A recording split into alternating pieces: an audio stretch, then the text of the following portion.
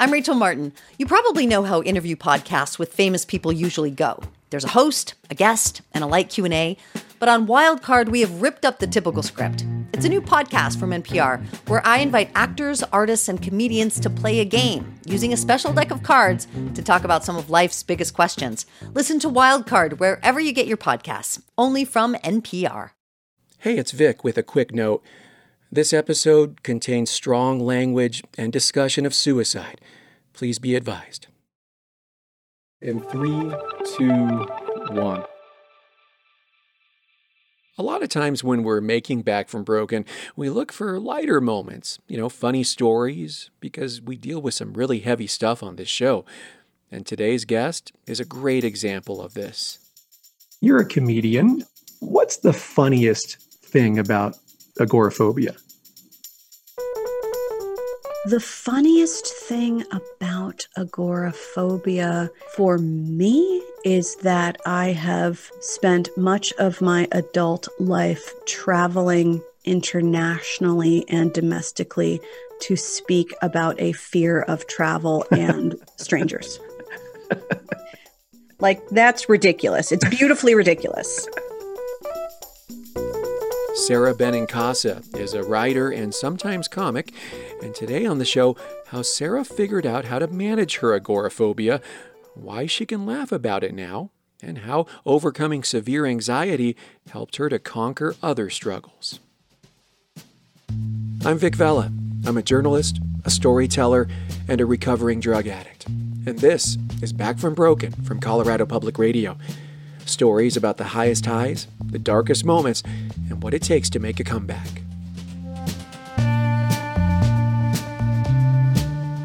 As you might have guessed from my introduction, Sara Benincasa, for most of her life, has struggled with something called agoraphobia. It's a mental health issue and the connective tissue in so much of her story. Someone with agoraphobia may feel anxious or afraid in crowded places or in places without a clear exit. But as Sara will explain, when it first shows up, you don't necessarily understand why. The first thing she noticed when she was just 8 years old was a sense of anxiety and even some panic attacks. She remembers that sensation vividly. So a panic attack, I often say, feels like the moment right before you throw up when you're really, really sick, especially for those of you who've ever had the stomach flu or been really hungover. It's this moment of pain, anxiety, and desire for release, except with a panic attack, the release doesn't come. I also sometimes refer to it as the exact inverse of an orgasm, in that it's terrible and you never want the feeling to keep going at all, and you never want to have it again, but it is a full body experience. Man. So, you go into fight or flight. So you're fight, flight, or freeze. So your heart starts beating extra fast and your rate of respiration increases, and your quadriceps muscles and your arms instinctively tense, so that you're actually ready to spring into fighting or running away. Your pupils dilate a little bit to let in more light, and I've read, theoretically at least, that's so that you are better able to perceive what's around you. If, say, you're running in a forest where sometimes it is dark and sometimes it is light, or some sort of environment where that would be necessary, you go primal, you go into this primal fear state. And that is very disconcerting when you're in a grocery store or sitting down in a movie theater. When you've been triggered, I think a panic attack is a misfiring.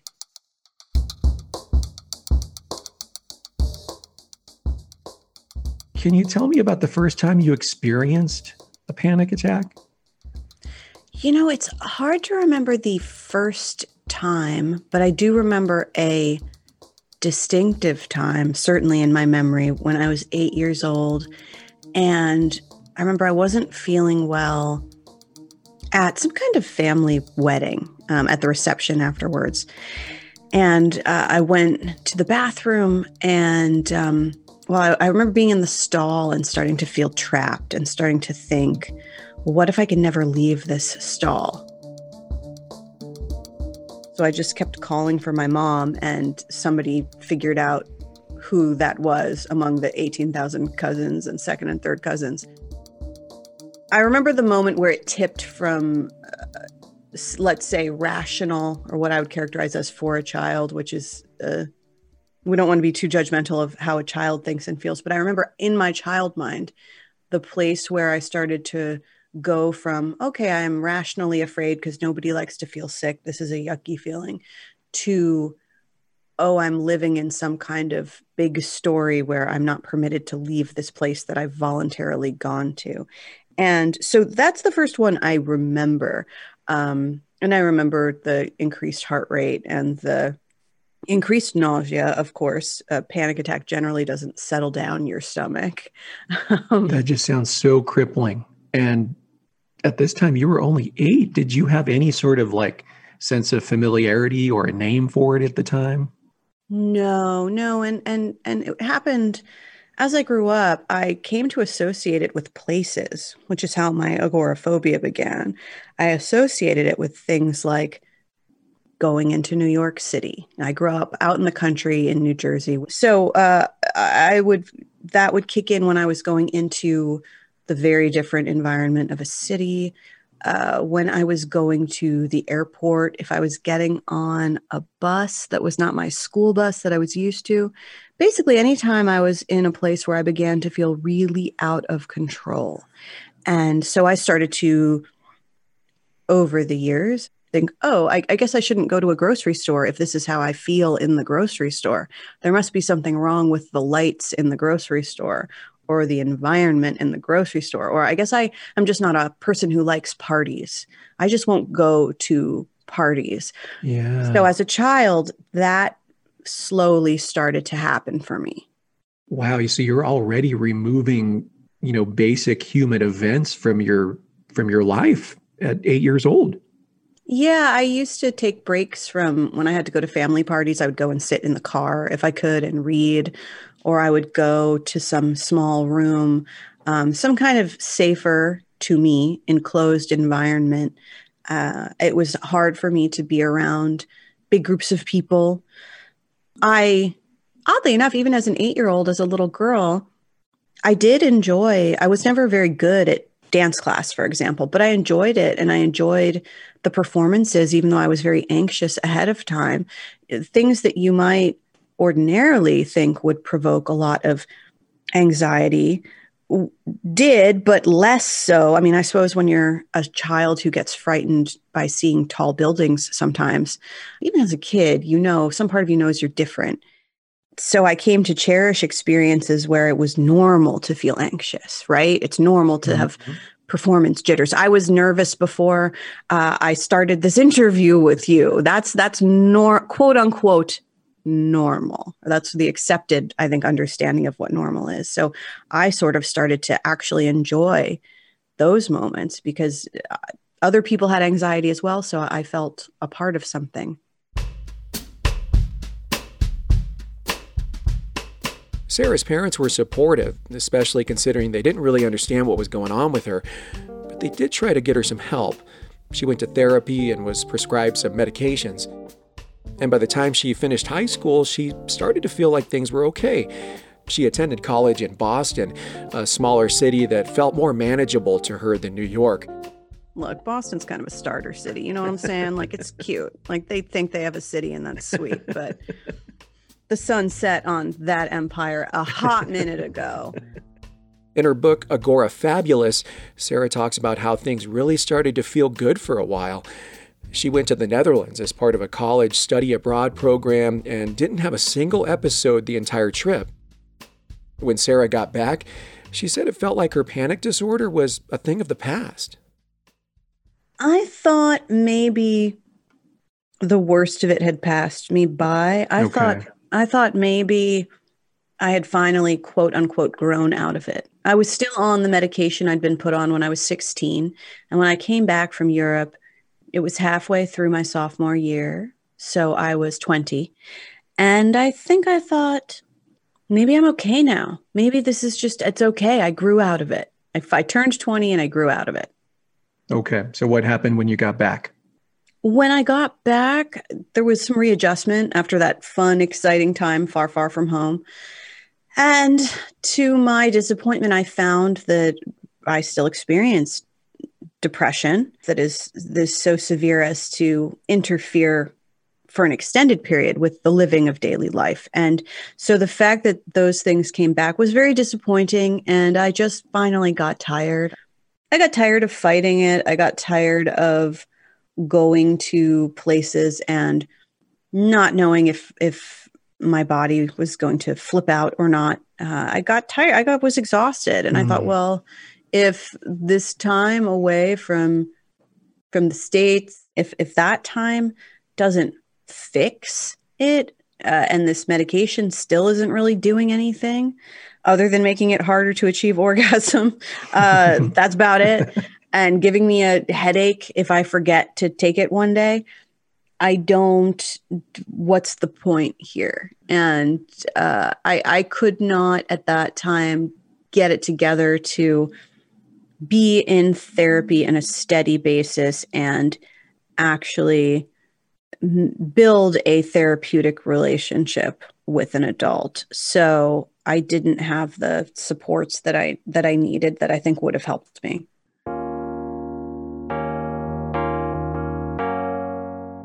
Sara was convinced that she wasn't going to get any better. And the only way she knew how to manage her agoraphobia was to avoid the places where she felt triggered. She had this mental map of Boston, and she started to draw an imaginary X over the places where she felt anxious. As the months went on, she crossed off the Virgin Records store up the street, big supermarkets, the movie theater, and eventually even her classrooms at Emerson College. Sara's world just got smaller and smaller, and she left her apartment less and less, until finally, she couldn't go anywhere. So how bad did it get? So it got really bad.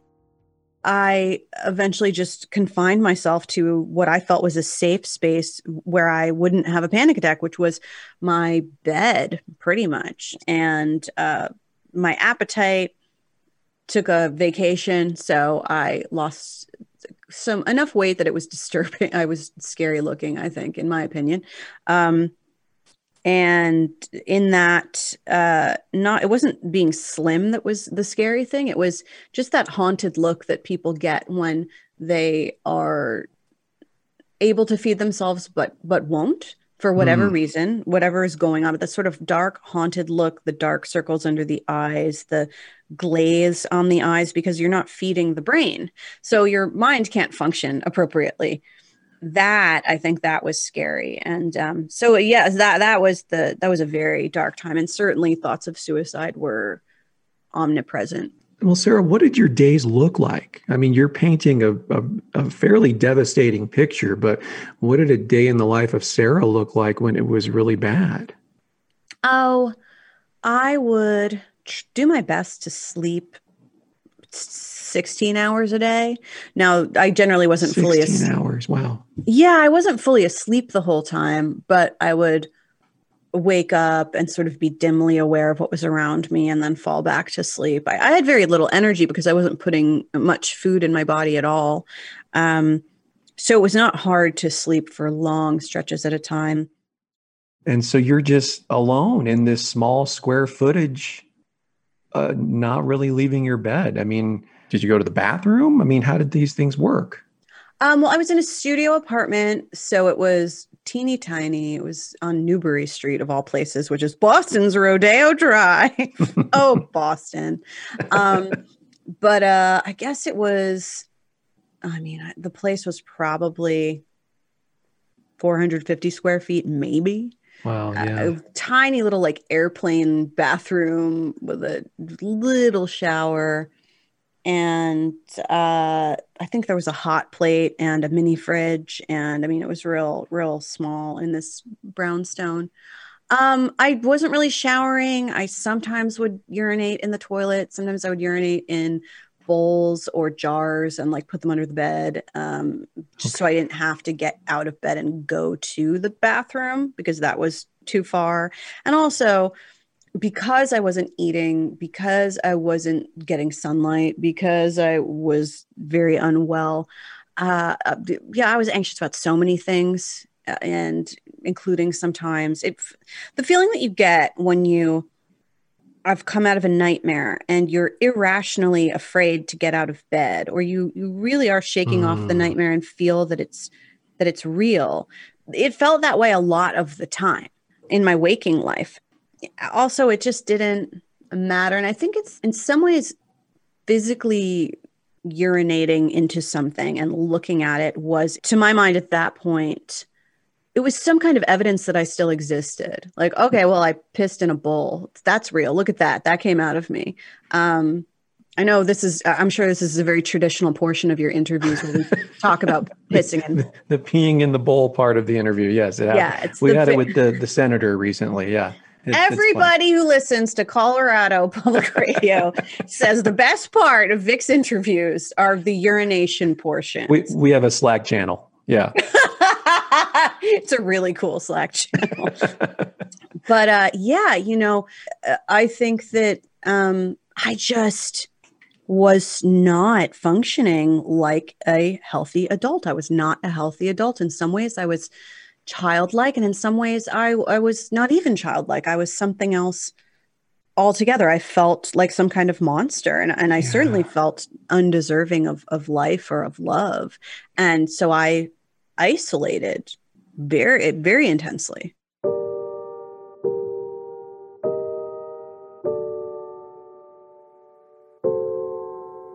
Sara says it only took a couple of months for her agoraphobia to spiral out of control. But as bad as things were, Sara was actually pretty lucky. She had a couple of friends who would check in on her from time to time, and one of them alerted her parents. Eventually, Sara's mom drove from New Jersey to Boston in the middle of the night to take her home. Sara remembers listening to the same Dave Matthews Band song over and over in the car ride.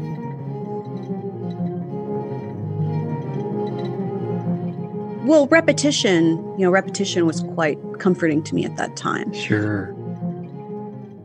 And the soothing aspect of a very familiar song over and over again. Remember, I'm agoraphobic, so I'm afraid. I'm deep in my agoraphobia, so I'm afraid to be in a vehicle for 4 hours. So at times I have my jacket over my head. I'm contemplating jumping out of the car, which I do not do.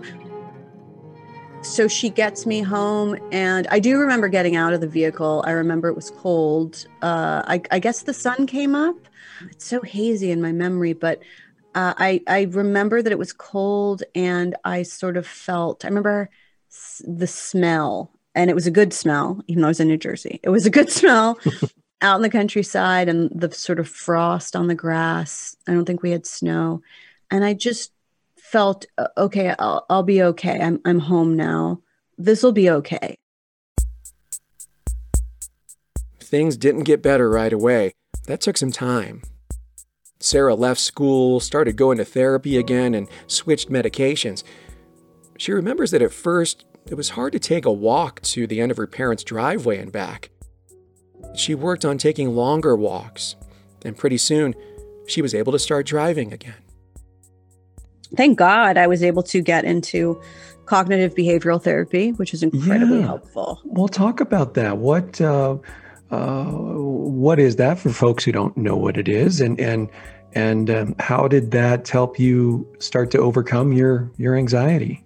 CBT, cognitive behavioral therapy, is a form of talk therapy, of psychotherapy, in which you work on different issues with sort of practical tools and homework, but where you look at your fears in sort of a very measured way. It's great for phobias.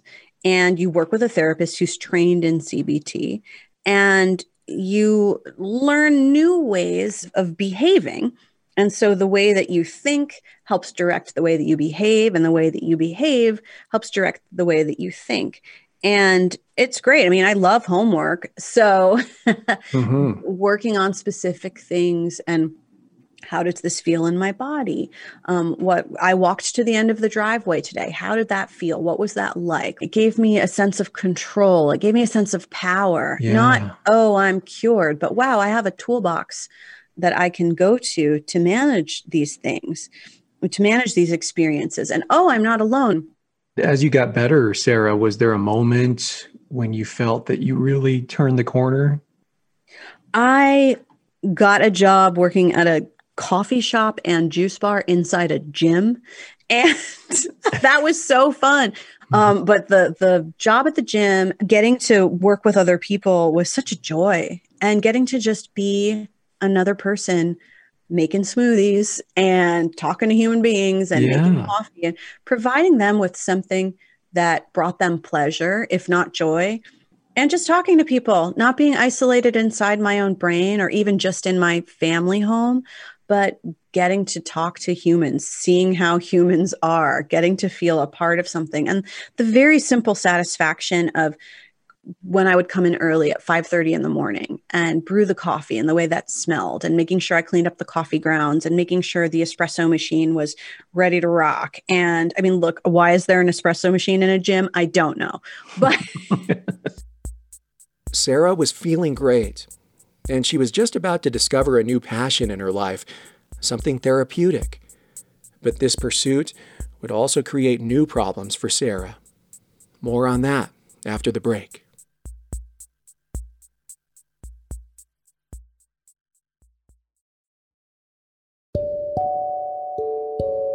Hey, it's Vic.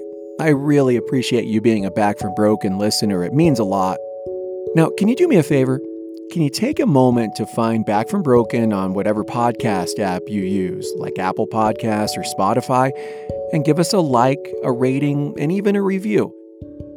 If you think what we're doing matters, if you think it's important to talk about recovery with compassion and hope, all you got to do to help spread the word is like, rate, or review this podcast. It really does help other people find Back from Broken. Thanks for listening, and thanks for supporting podcasts from Colorado Public Radio.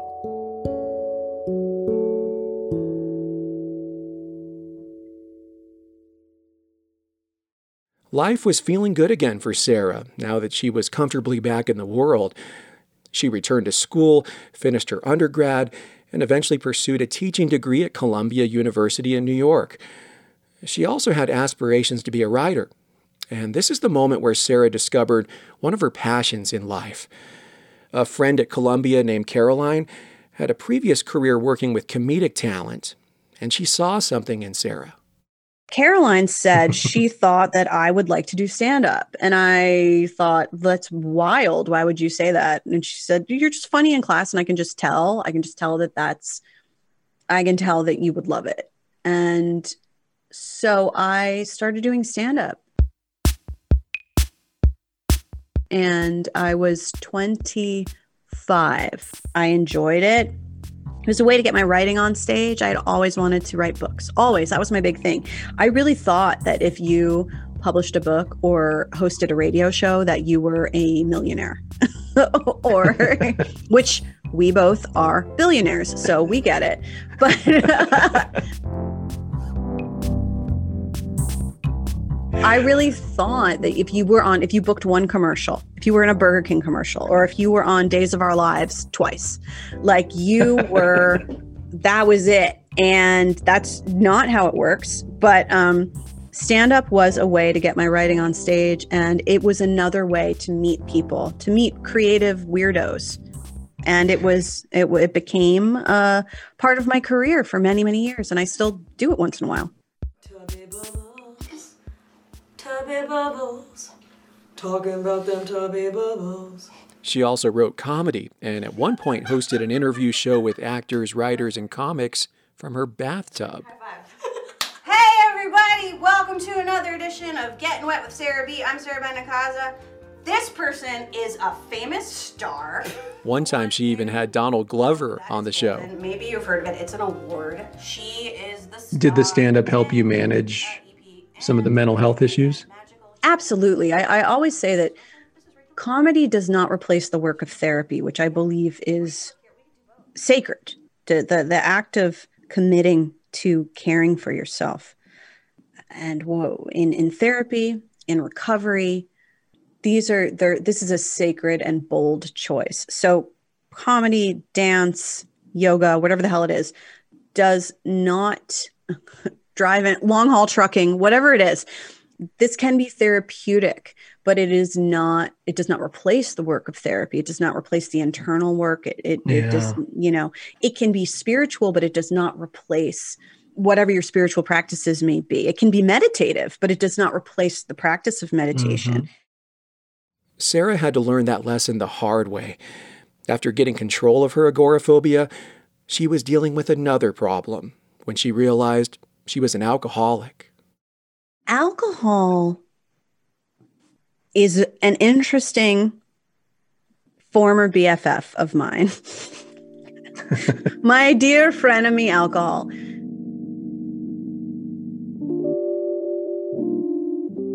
It happened slowly. Her family had a history of alcoholism, something she knew about as a kid, and she generally avoided drinking until she was about 23.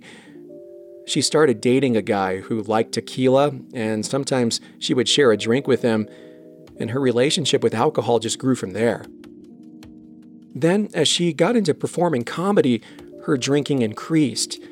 Comedians are often paid in drink tickets. This is the kind of environment that I came up in as a comic, and we got paid. If you got one drink ticket was good, but 2 drink tickets, wow, that's really cool. Thank you so much. It's the equivalent of what, like, I don't know, $10, $14 at that time. By her mid-30s, Sara began to realize she was becoming dependent on alcohol to ease her lingering social anxiety. She started thinking about her family history with booze. Then she witnessed friends who got sober and seemed happier as a result. So she quit drinking cold turkey and started seeing an addiction specialist. Sara had a year sober without being part of any kind of recovery community, but the story of how she found one really amazed me. You had this moment at a beach in South Carolina? Yes, that was after I was dry. I was on the beach early one morning in the Low Country in South Carolina, where I've spent a lot of time since I was a kid, since I was about, I want to say 9 or 10 years old. And I was there by myself, and I was walking on the beach, and it was so beautiful. I hadn't been able to sleep the night before because I was about to hit a year with no alcohol, and I knew that I still needed help with something. So I was walking on the beach, and it was just so beautiful, and I started to cry because it was just so gorgeous, and there's hardly anybody else there. It was the first time I ever got to see the sunrise. It was important to me to see the sunrise on the beach finally, and I did. First time in my whole life, and it was as glorious as I had been informed it would be. And I was looking around to see if I could see any loggerhead turtles, which are beautiful and gigantic and sometimes prone to laying eggs in front of people. And it's a very beautiful spiritual experience. And this woman came up to me, this older woman, and she said, "Excuse me, I just, I took a photo of you, and I was wondering if you would like it. I was just trying to take a photo of the sun or the sunrise, and I realized you're in the photo." And she gave me this photograph, which was so beautiful, just on her phone. She was like, "I can just text it to you." And I said, "Oh my gosh, yeah, absolutely. Thank you so much." And I thought about saying to her, this is very meaningful because today I have a year without alcohol. But then I thought, why would I tell this woman? Why would I tell this woman that? That's creepy. So I didn't say it. She was an older woman and lovely. And I learned she had a place on the island for a while. And so then I went home and I got the text, and it was such a lovely photograph that I'll always cherish. And I thought, I'm just going to tell her. And so I said, I don't know why. It's not something you typically say to strangers. So I said, this is very meaningful to me. Thank you so much. I have a year without alcohol today. And she called me, and I was like, oh boy, what is this going to be? She called me and she said, "I am so proud of you." And she said, both of my children are sober, and my oldest child just got out of rehab, and I work with an organization through my church. And she said, I run a program that helps recovering addicts, especially people who've just exited the prison system, to access their first jobs back. And Wow. yeah, and I was like, what? Wow. What? I mean, I know a lot of listeners may not understand, but like this kind of thing happens all the time in recovery, and it's amazing. It's absolutely amazing. It was wild. It's what in my program we call it a God shot. Yes. There are different programs out there.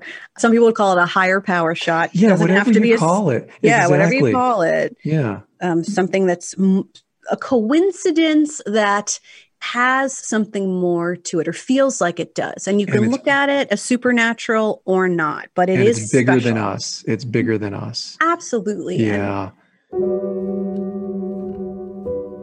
I was just so moved, and she sent me some photographs of some cross stitches that she had done for her son with little, recovery phrases. Oh. And I said, this is so profound. Thank you for the work that you do. And I said, I've been seeing this addiction therapist, and she's awesome.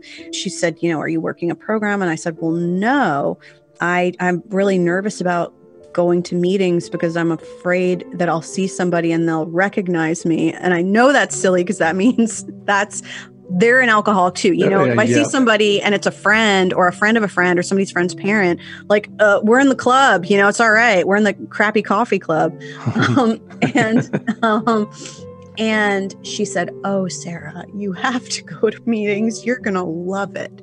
She was like, you're going to love it, and it's going to change your life. And you had to, because of that moment. You just had to. Yeah. I absolutely did. And it was such a gift. So wow. Found a meeting of my people in Charleston, South Carolina. And what an entertaining place to really go to your first meeting. They said to me, that I don't think it breaches any kind of confidentiality to say that I was told numerous times that the best drinking cities have the best sobriety stories. And they did.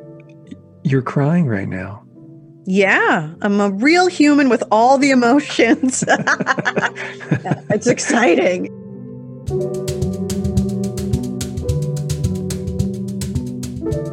You can have a terrible day and just it's a terrible day, but there are layers of terrible, and there are moments you realize when you're present for it. Oh, this is less terrible than the previous moment. Oh, now this is more terrible. And you also know that my terrible day or my terrible hour does not mean my life is forever terrible. It may forever change my life. It may forever change my life, and it may make my life more difficult and with certain horrific things that occur. But it doesn't mean that I can't experience happiness or joy or contentment ever again. Do you think, Sara, the tools you learned in your first recovery from agoraphobia were able to help you have this moment? Oh, 100%. Absolutely. Because they gave me a familiarity with the concept of being okay with managing something, not expecting to cure it. If I don't stay on top of my stuff, what my mom calls your recipe, proper sleep, if you do meds, your spiritual life, what you eat, whatever your recipe is, right? Being of service to others is something that's now a part of my recipe. It doesn't mean my recipe is always going to look the same. It's just, it's there. And that helped me understand different tools that help me manage my alcoholism.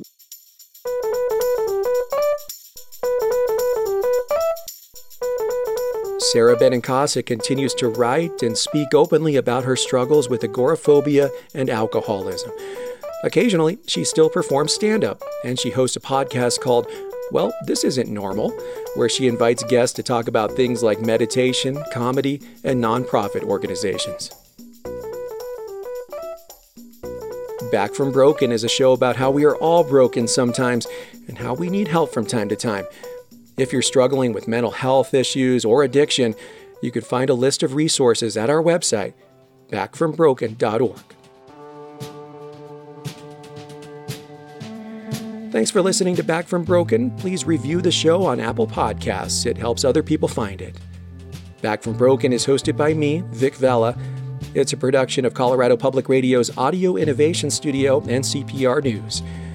Our lead producer today was Luis Antonio Perez, and you can find a list of everyone who helped make this episode possible in the show notes. This podcast is made possible by Colorado Public Radio members. Learn about supporting Back from Broken at cpr.org.